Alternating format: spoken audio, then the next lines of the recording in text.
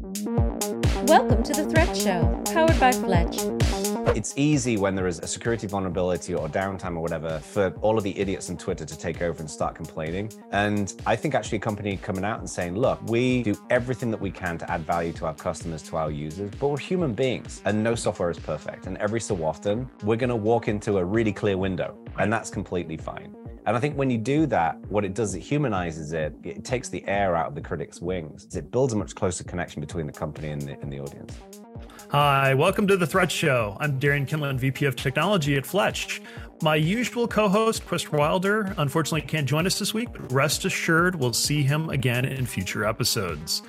Joining me this week is my special guest, Jono Bacon. Jono is a leading community and collaboration speaker, author, and podcaster. He's the founder of Community Leadership Core, an accelerator that develops industry-leading community engagement and growth via personalized training, coaching, and accountability, all tailored to your company's needs. He's developed a keen interest in technology early on, particularly after being introduced to open source by his brother in 1998. And this passion led him to various technology communities and later to Open Advantage, a government initiative providing open source training and consulting. He has an impressive career path, having served as director of community at GitHub, Canonical, XPRIZE, and Open Advantage. At Ubuntu, he led community strategy for one of the most popular technology platforms in the world, growing it into a community of millions of users. Jono has authored People Powered: How Communities Can Supercharge Your Business, Brand, and Teams, and The Art of Community books. He's also written extensively for publications including Forbes, Fortune, O'Reilly, Radar, and more. And he's a regular keynote speaker at community management and organizational leadership events. Wow. Welcome to the show, Jono. Thank you. That's one heck of an intro. You need to move into my house. Can you say that to my friends who come over? I can leave it as a voicemail recording for you. You make me sound good. The reality, I think, is less impressive. No worries. Well, later on, we'll be talking with Jono about his insights on community building and cybersecurity, crisis communication, and getting people to be more collaborative and think outside the box. But first, let's run through the numbers for this week's trending threats. And it's kind of surprising what we found. Last week on our show, we covered a bit of a spike in activity. This week, it's actually a little bit of a lull. And that's not to say that nothing's happened over the past week, but compared to the week in the middle of Memorial Day weekend, we had a ton of activity, and it kind of shows with the numbers. But if we double click into this, even though we're net down by about 11 major threats, there was a lot of activity, mainly around major threats that have transitioned from being emerging, where one or two outlets were covering it, to more than four that's now essentially mainstream. We did have a number of threats that went inactive, meaning we haven't seen anything new from them over the past month, effectively. But when we look at what was interesting over the past week, we found that there's actually a number of different vulnerabilities spanning major products, platforms, and even a supply chain issue. So let's get into the details. This week marks Google's third zero day for the year, and it's a big one. This is another remote code execution vulnerability that Google has since patched. If you go in and update your browser, it's likely the update will get pushed to your system. You just have to restart Google Chrome on a regular basis in order to remain up to date. But the tough thing is that there's already been confirmed evidence of exploits in the wild related to this vulnerability. So definitely want to patch this soon, and mainly because this is now going to be popularized and used by a number of different threat groups, even cyber criminal groups, now that the details of the vulnerability have been disclosed. So when we talk about the types of zero days that we've seen from Google Chrome in the past, 3 is actually smaller in this time frame compared to last year. Does that mean we'll probably see another 3 0 days for Google Chrome, or maybe more? It remains to be seen. We'll know once we wrap up this year accordingly. Next on our list is actually another vulnerability related to a file transfer service, not Excellion, but a different vendor called MoveIt Transfer by Progress Software, formerly called Ipswitch. There is a SQL injection vulnerability within that particular on-prem appliance that's designed to share files or content securely across organizations. Unfortunately, the Clop ransomware gang, also known as TA505 or Fin11, I think Microsoft refers to them as Lace Tempest, but they've actually successfully compromised multiple different organizations, including British Airways and the BBC, specifically using this particular vulnerability. And they did it over Memorial Day weekend. Surprise, surprise.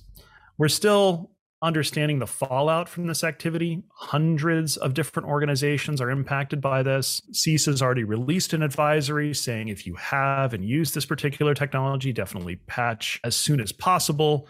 We'll understand more of the effects of this in the next couple of weeks, potentially month, as the demands and disclosures start coming out. But essentially, this is kind of a wake-up call for a lot of small, medium-sized businesses that use any sort of file transfer systems. Definitely want to make sure that those systems are protected, secured, and patched on a regular basis. Third on our list, we talked last week about vulnerabilities related to Xysol, specifically one particular vulnerability involving remote code execution. Unfortunately, this week, there's now 2 additional vulnerabilities also related to remote code execution. So if you have not patched this particular equipment yet, definitely want to do so as soon as possible. Is this the end of it? Are there more? Chances are we might see 1 or 2 additional ones. So don't be surprised if you have to patch this equipment multiple times. You might want to consider just removing it, replacing it, if that's untenable in your organization. And last on our list, a research team over at Eclipsium discovered that there was a supply chain vulnerability related to Gigabyte motherboard manufacture. Specifically, a number of different Gigabyte motherboards have an auto update system that's designed to keep your firmware on these devices up to date and secure. Unfortunately, though, the update mechanism downloads those firmware updates over the web through HTTP, not HTTPS.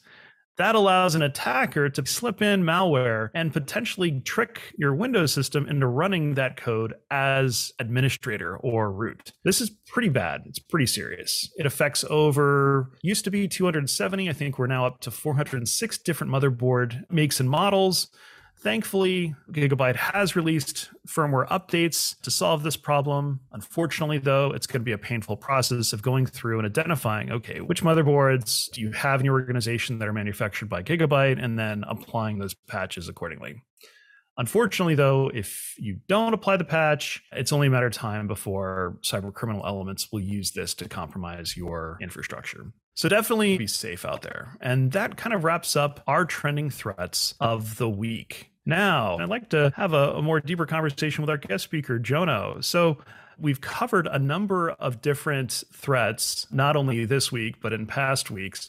I think one of the biggest questions that small, medium-sized businesses struggle with is how to best communicate to their communities of customers when they get breached or compromised. How do they provide assurances, but not necessarily try to set unrealistic expectations about what the issues are and what they're doing to resolve the problem? So from your perspective, what are some of the best tips and strategies that you can think of that would help a small, medium-sized organization assure their customers in a way that makes sense and is realistic from a crisis communication standpoint? Yeah, it's a good question. I mean, the way I tend to think about this is that as a general philosophy, sunlight and safe sunlight is always the best disinfectant, right? So the more open you are with your audience, the better. Obviously, I think within the context of security, you want to make sure that you are not disclosing a vulnerability until a fix is available and you can distribute that in a safe manner. But in terms of how you communicate outwards, I think an inspiration for this, while it's not specifically related to security, it's more related to downtime, is actually from GitLab. So back in 2017, I think it was, GitLab had a pretty major outage. One of their engineers basically fat-fingered an update and everything went down. And they went through multiple layers of backups and nothing was working. Now, a lot of companies, what they would normally do is they would batten down the hatches, they would post some message out on social media, and then they just would not engage with anybody. And the gossip machine would spin up and say, what's going on? Why isn't this working? Why isn't this working? But what GitLab did is instead One, they spun up a Google Doc and they invited their community and users to come in and actively try and debug what was going on. And two, they actually spun up a live YouTube stream where they were live evaluating what was going on with this particular outage. And it generated this hashtag that trended on Twitter called HugOps.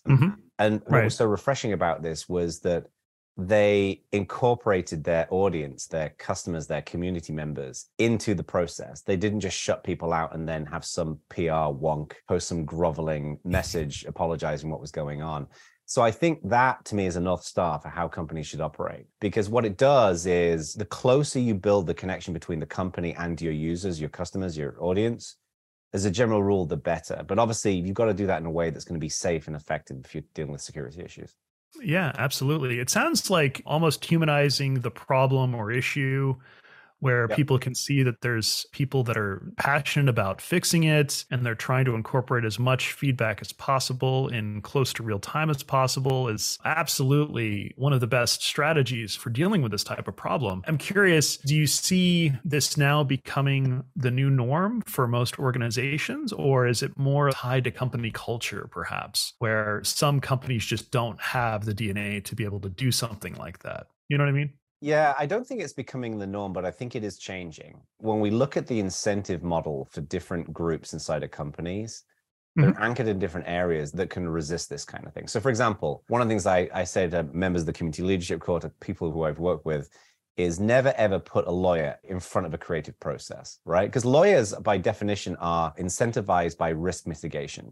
So they will suck all of the energy out of anything exciting in a company. Like, I've got nothing against lawyers, and they keep everybody legally safe and sound. But if you're trying to do anything creative, don't let a lawyer in the room. Keep them out of the room. And I think it's the same thing in some cases with PR folks, is that the amount of companies who I've worked with in the past where there's an appetite, a senior leadership appetite, and certainly for the ground troops as well, just to be honest and real with people. And then you get some PR folks who'll step in and say, well, basically they're incentivized to control the message. And I think when you don't control the message, you actually open up oxygen for people to feed into the process.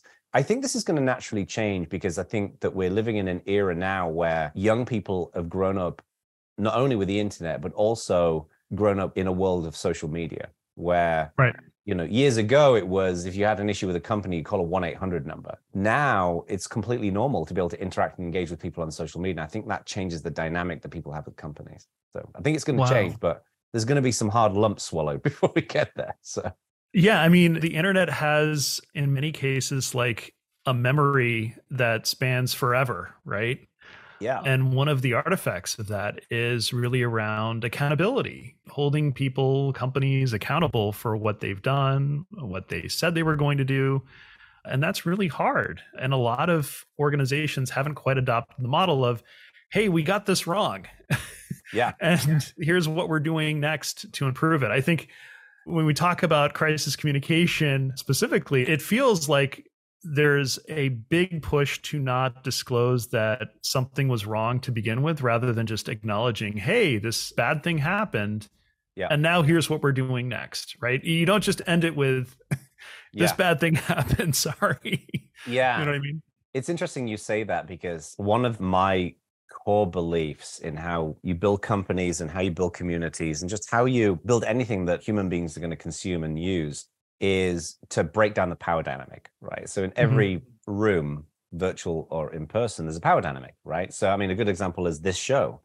Like, you have the power because you're the host of the show, and there's a natural power dynamic, and that's going to influence and change the way in which we have a conversation. But before we started recording, you made it very clear, like, I want this to be a very open conversation. So it equalized the power dynamic.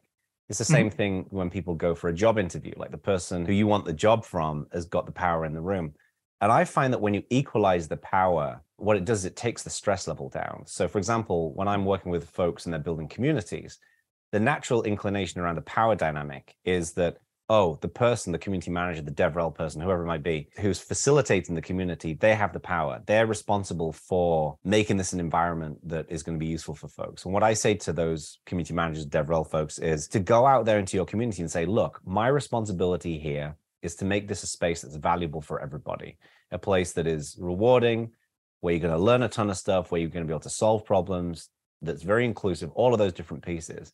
but to say to your audience, but I can't do this alone. The only way in which I can do this is if you feed into the process. So what you're doing is you're saying, I have this power, but what I'm doing is I'm equalizing it across the group. And you have to play a role if you want this place to be effective. And I actually think the same thing needs to happen in companies, where it's easy when there is a security vulnerability or downtime or whatever for all of the idiots on Twitter to take over and start complaining. And I think actually a company coming out and saying, look, we do everything that we can to add value to our customers, to our users, but we're human beings and no software is perfect. And every so often, we're going to walk into a really clear window, and that's completely fine. And I think when you do that, what it does, it humanizes it. It completely mitigates a lot of the criticism in many ways. It takes the air out of the critic's wings. But what it does is it builds a much closer connection between the company and the audience. That makes sense. So from your perspective, when an organization decides to invest and build a community for a variety of purposes, what are some of the things that you look for to kind of measure the success or impact of that community? I'm of the view that with every question, there's always like a philosophical layer and then a really practical layer. The philosophical layer here is, to start with, is that to me, what a community is it's a group of people. It's a network of minds. And a successful community will get all of that insight, that expertise, that talent out of that collection of brains and put it into a space that people can consume. So if you've got a company and you've got 20 people who work for your company, you're essentially renting those brains out, right, by paying your staff members. And you can tap into those brains and that experience. When you build a community, you're not limited to those 20 brains. You can bring in hundreds of potential community members and get all of that insight out. So getting all of that out into the ether becomes a really valuable place. So the ultimate success of a community is achieving that. It's getting all of that insight and expertise and creating the incentive model to get it out into a shared space where people can benefit from it. And the most rewarding communities in the world do that. So that's the philosophical layer. But to do that, fundamentally, what you have to do is you need to make that community super valuable. And one of the challenges that a lot of companies have is when they try to build communities is, one, they start with evangelism. They go out and they hire an evangelist, and many of these folks are super talented, and they go and go to events and create content, do social media and things like that. But then what happens is you bring all these people to your front door, but if you don't have a really natural, value-centric onboarding, then you lose those people. It's one of the reasons why you find Discord channels with a couple of thousand people in there and no one's talking. So to me, the tactical way in which you do this is, before you even do any of the evangelism, is you design, like how there's the first 90 days book and people do the 30, 60, 90-day plans. You do something similar for your community where you basically say, what do I want the first week to look like? And you over-engineer providing value to your new members in a way that's super low friction. So let's say you're a security engineer. What are the pain points that security engineers are dealing with? Well, how do they manage the work that they're doing with engineering teams in the company? How are they dealing with their bosses and stakeholders? There's been a bunch of tech layoffs. They may be worried about their job security. When we start resolving those pain points, and you do it multiple times, multiple touch points at the beginning of that journey, it eases that journey into the community. So I look at the performance of those initial onboarding moments, and you can actually do a lot. You can automate a lot of this with email and other things. But then the overall major metric of success is that 1 in 5 members of your community should be active. So that's going to be replying, posting, clicking on those silly little emoji icons, those kinds of things. That 1 in 5 people, 20%, is the general industry norm for engagement. But that is 20% of the people who are actually showing up and looking at your community, your Discord or your forum or whatever. So right. And do you see the strategies being different for a community that's built for, let's say, external customers versus communities that are entirely internal, just for internal employees, perhaps? There's kind of 2 layers to that. I think that the way in which you incentivize and excite human beings to feed into a group space, if you will, is largely the same. Without being overly critical of the human condition and all of our many and varied differences, we are basically bags of blood and bones that were incentivized by adding value to our own lives with the least amount of friction and assuring security for ourselves. So the incentive model around how you get people participating is relatively similar. I tend to use a lot of the same techniques with companies. I've worked with companies like Samsung, Deutsche Bank, Huawei, Santander, in building these kinds of internal communities. And the mechanics are largely the same. The difference is the power dynamic inside of a company is way different, because you've got the senior execs who in many cases are yes, we should have all of our people collaborating and engaging together. And the troops on the ground this would make my job way more fun and engaging. But then you've got that meaty middle management layer who've got all of the responsibility, none of the resources. So they're kind of put in this awkward position where they have to deliver on this. And what it 9 times out of 10 comes down to is if you can get that middle management layer on board and you can get them feeding into building out your community, you'll probably be successful. But the big elephant in the room, this raging elephant in the room is, okay, if you've got this internal community, if someone takes an hour in your internal community, that means they're not spending an hour on their to-do list. And are you actually okay with it when the rubber hits the road? And that is the thing that if you can crack that nut, then internal communities are usually pretty successful. So makes sense. And do you have a particular philosophy or approach to how organizations should manage misunderstandings or misinformation that might be discussed on their platforms and the community platforms? Is that a concern at all? yeah, I think there's a couple of pieces to this, like the misinformation or people just being overly critical or misrepresenting something that's going on. I think human beings, we psychologically live in the shadow of the people we're critical of, right? So if you look at, the classic example is politics, right? If you're like a Democrat and you look at the Republicans, you tend to zone in on all of the critical things, all the fears that you have that Republicans are going to do that's going to be negative. And it's the same the other way around. The Republicans will look at what are the risks that the Democrats are bringing to our nation, right? So the first thing I think you do is you equalize that shadow. You recognize it and you acknowledge it. So if you're dealing with a misinformation in a community, I'll give you an example. When I was at Canonical and we were building Ubuntu, we built this new Linux desktop environment called Unity. And at the time, it was unbelievably controversial because we as a company were building it. There were a subset of people just hated this. Like it was just, they were so just like dripping with anger over the fact that we had the audacity to build this open source project called Unity. So the way in which I approached this was I, first of all, identified the shadow. I said, look, I understand the fears around this. Like you're worried that we're going to build this thing and then maybe we'll stop making it open source or we won't entertain voices and input from the community and that we may design something that sucks, right? So by identifying the shadow, it meant that they knew that I was aware of that. Right. But then really just zoned in on one, correcting the record, and then two, is really expecting accountability from the person who's being critical. An example of this most recently was Elon Musk when he was interviewed by the BBC. And the guy at the BBC was saying, there's all this hate speech on Twitter. And Elon Musk was like, give me an example. And he couldn't come up with an example. And we have to do that. We have to say, okay, I'm willing to entertain this criticism, but give me concrete specifics so we can actually have a conversation about it. The worst thing to do is to just say, oh, those people are stupid, or we're just going to ignore them, because that's just a pathway to failure. Right. So it sounds like active engagement, communication, trying to build a bridge, trying to be as transparent as possible are all ways to kind of address this so that it not only assures the critics of what you're trying to accomplish, but also assures maybe third-party bystanders who are just looking at the communications going back and forth. Exactly. It's funny you say that, because that to me is a key element of this. Is you're not dancing in your room by yourself, you're dancing on TV in front of other people. So you're going to want to make sure that it's not just how you engage, it's the optics of how you engage as well. One of the other things I'll say real quick, because I think this is important for society, is I think the first thing we have to do as well is look at the intentions of the human being. Because it's easy to get wrapped up in the words that people say and the tonality in which people engage and things like that. But in many cases, what can appear like a very negative, misanthropic kind of communication has actually got fairly benign explanations behind it. A classic example is when English is somebody's second language, right? Sometimes people can come across differently because they're speaking in a different language. And it can be like people have different levels of experience when it comes to problem solving and how they communicate and things like that. So I look at the intention. If I believe the intention of somebody is good, even if they rabidly disagree with me, I'll engage with them. If I believe that they're malevolent and they are just out to do harm, then ban those people, get rid of them. Makes sense.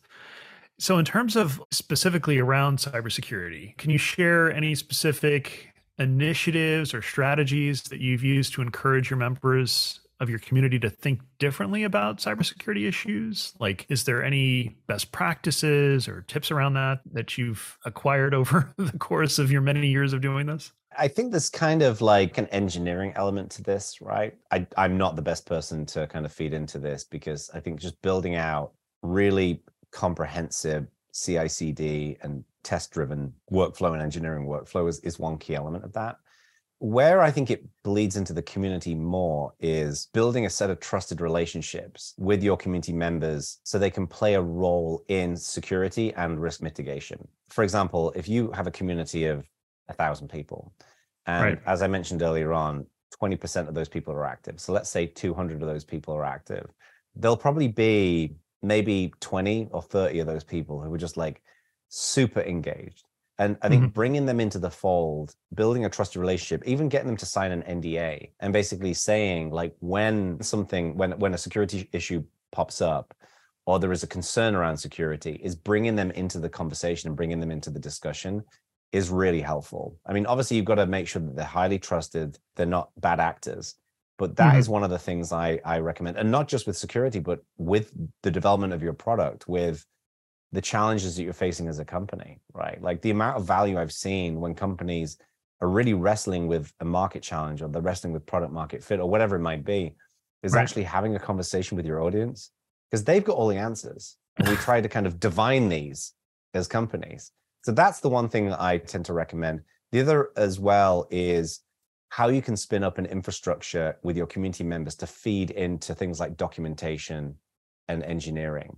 I'll give you an example. When I was at Canonical, we announced the ill-fated Ubuntu phone. So this was Ubuntu for all these different devices. Yeah. And it was actually pretty cool. It's a bummer that it didn't work out. But we hired like hundreds of engineers to build out this operating system, but we didn't have anyone assigned to building out the core apps, things like an email client and calendar app and a weather app and things like that. So Mark Shuttleworth, the founder of Canonical, called me and he said, do you think we can find some community members to help with this? And we identified some of our strongest, most active members of our community. And in about 3 or 4 months, they built like 10 apps. Wow.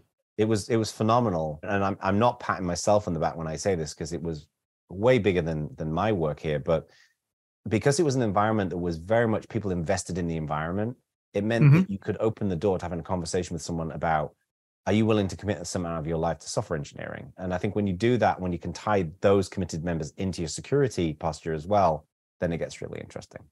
That's a very powerful theme that you mentioned, which is really like bringing community members into the fold so that they feel like they have a stake in what you're trying to accomplish. Right. And tracing their contributions to the actual next version or the next feature is incredibly powerful, right? They have this strong investment in seeing this thing grow because they were a part of it. They helped contribute. Yeah. So it's not just taking their feedback and trying to work it into a black box. And then 9 months later, you say, hey, here you go. Instead, it's more like, hey, this idea that you had, well, we're at this stage of it. And here's some of the effects of that. And just providing that incremental transparency can be huge, right? Yeah, I mean, well, that's the thing. And it's interesting because, you know, when people think about building communities, one of the first things people will ask me is like, what kind of swag do I send people? And what's interesting about it is that, you know, there's intrinsic rewards and extrinsic rewards. And swag is the extrinsic reward. Like you get some t-shirt or a mug or some terrible Bluetooth speaker or something gets sent out to you. But what really resonates with people is the intrinsic validation. Right. If you do something in a community that's helpful, is getting an email from the CEO, a one-line email that just says, you know what, we really appreciate what you did there. It's people like you that makes our community special. That single sentence means way more to that individual than any piece of tat that you send them via the mail. Right. And that kind of hooks into that, like making them feel part of the solution as opposed to just being a passive consumer. That makes sense. I mean, it feels very similar to some of the challenges in managing like a successful bug bounty program, where you've got all these different external security researchers all poking and prodding your services. And on some level, they're finding stuff that can be quite bad, you know, quite impacting to the business. But at the same time, you want to keep them engaged. You want to keep them focused on helping improve the security of the overall service or product. And acknowledging their contributions is exceptionally valuable in terms of feeding that perpetual flywheel, right? Yeah. Yeah. When I started consulting, one of my first clients was HackerOne. because I've known the CEO there, Martin Mikas, for a number of years. And he actually joined as CEO around the time that I started consulting. So he pinged me and he said, like, hey, could you come and help us with our community? It's the first time I really worked with a bug bounty company before. And HackerOne are just doing amazing work and have done for many years. They're such a phenomenal company. And I mean, Martin's great, but just their founders, their team members, they've got an incredible community. One of the things that was fascinating about the bug bounty world was, as a general rule, whenever you have a financial monetary incentive, it can really skew the behavior of people. Crypto is a perfect example of what we've seen. But what was fascinating about HackerOne, and very deliberately designed by them, was you've got this financial incentive model. Like if you find a vulnerability and you submit it and it gets accepted and approved, you get paid. But there was a real sense of community between these security researchers where they would share and learn with each other, a great level of camaraderie between them as well, because it was a pseudo competitive environment, right? People in many cases trying to do like work on the same kinds of issues. But also there was, I'd say, a healthy level of ego where like, because these folks were kind of going up in these leaderboards, there were rock stars born in that world. Wow. And actually, one of the early extrinsic bits of swag that we sent out, this was an idea from this guy called Ted Kramer, who used to work there, was we put together to recognize some of the most active members of the HackerOne community. We made some comic book superhero covers where the hacker was like a superhero, and we like framed it, got the whole team to sign it, and they loved it. And part of it was like that sense of like, you're a rock star, like you're a hacker, like this is incredible. So it was a world where I was honestly expecting the dynamics of a financially incentivized model to break down at some point. And it didn't. It kind of boggles my mind that it is a model that works so effectively. And many companies are using bug bounty programs, obviously, as a mechanism to really increase the security. So yeah, it's a combination of factors. It's not just monetary incentives, it's actual recognition. It's being able to operate in a safe space where you've got the ability to kind of bounce ideas and learn off of other people as well. Those are all hugely rewarding attributes of what an awesome community is, but it takes effort. This is not like just set and forget it, walk away, right? You need someone full time to kind of shepherd this process. I'm curious, is there scaling factors that you've seen as communities have grown over time where you might need to have more involvement because of these particular aspects? The majority of companies who want to build a community around their product, their service, whatever they're doing, the project, if it's an open source project, they wrestle in the early days with just getting people to engage, with just getting engagement. And that's all about like dialing your audience in, really understanding your audience, really understanding those pain points, and just T-paining out value, right? Left, right, and center. And the analogy I would have here is Netflix, right? If you open up Netflix, it's the same 5 TV shows over and over again. You're never going to open it up again. Like the reason why I use Netflix is not because it's Netflix. It's because of the content that's in there. So frankly, a lot of communities are just dull as dishwater. They're just a bunch of Q&A, and there's no reason for someone to go back. So a lot of the early stages of a community is really focused on that. And the good news is that you really only need one person to kind of facilitate and grow that kind of like to zone in. You need a good person. And that's what I do with the community leadership core is I help companies who invest in building communities get the best possible results through coaching and training, whatever else. But as a community grows, as you get more and more people in there, you do face a unique challenge in you're dealing with scale. So it's tempting to put boring, less personable kind of workflows in place to deal with scale. Like instead of someone joining a community and their first interaction being with a human being, that it's with a bot and they have to go and fill out a type form to get started and stuff like that. And it's a challenge that the probably 1%, 2% of communities have to deal with, because most people don't deal with that level of scale. They deal with enough where they can handle it with 1 or 2 or 3 community managers or DevRel folks. But when you get to, like we had this in Ubuntu, I mean, we had hundreds of thousands of people actively participating. And it was a great problem to have, but a stressful problem to have. But I don't think that's something you throw bodies at. I think that's something you throw really thoughtful workflow at. And that's where you include your community in doing it. So it's not like go and fill in this boring type form. It's how can we architect a really natural journey to deal with that instead of just making the friction on the side of the community member. I think to your point, unique, valuable content plays a big role into getting people to engage consistently. Yeah. And that's not easy, right? Yeah. It's getting easier with generative AI is really helpful here with the content piece. But the one thing I would say to everybody watching this is do not use things like ChatGPT to just spit out content without any context. So a lot of people are doing this where they're saying, hey, go and write me a 1,500 blog post about, chickens or whatever. And you get kind of meaningless, vaguely passable drivel. Right. But if you, for example, take a transcript, this is what I do. I take a transcript from a video of me answering a question or a YouTube video or something like that, feed that into ChatGPT so it learns about what you actually said and then use that to reframe the content. That's incredibly powerful. So yeah, no, it can be very helpful, especially if your audience learns and consumes content in a variety of different ways. Absolutely. Yeah. Well, Jono, thank you so much for your time today. It's been an absolute pleasure talking with you about all of these corresponding issues. I think I've learned so much just in the short time we've had a conversation here. Thank you. It's been a pleasure. Appreciate you having me on. So to our audience, thank you again for tuning into this week's episode of The Threat Show. Starting next week, we'll be taking a brief hiatus from our normal schedule, a summer break, if you will, paused until after the July 4th holiday. But not to leave you all hanging, we'll be releasing our best of video series during this pause. Cliff notes and highlights of past episodes split by theme over the show's first 33 episodes. Starting next week, our theme will focus on understanding and defending against social engineering attacks. We'll be resuming our regular format starting the week of July 11th, and we'll go over changes we saw to the threat landscape while we're out.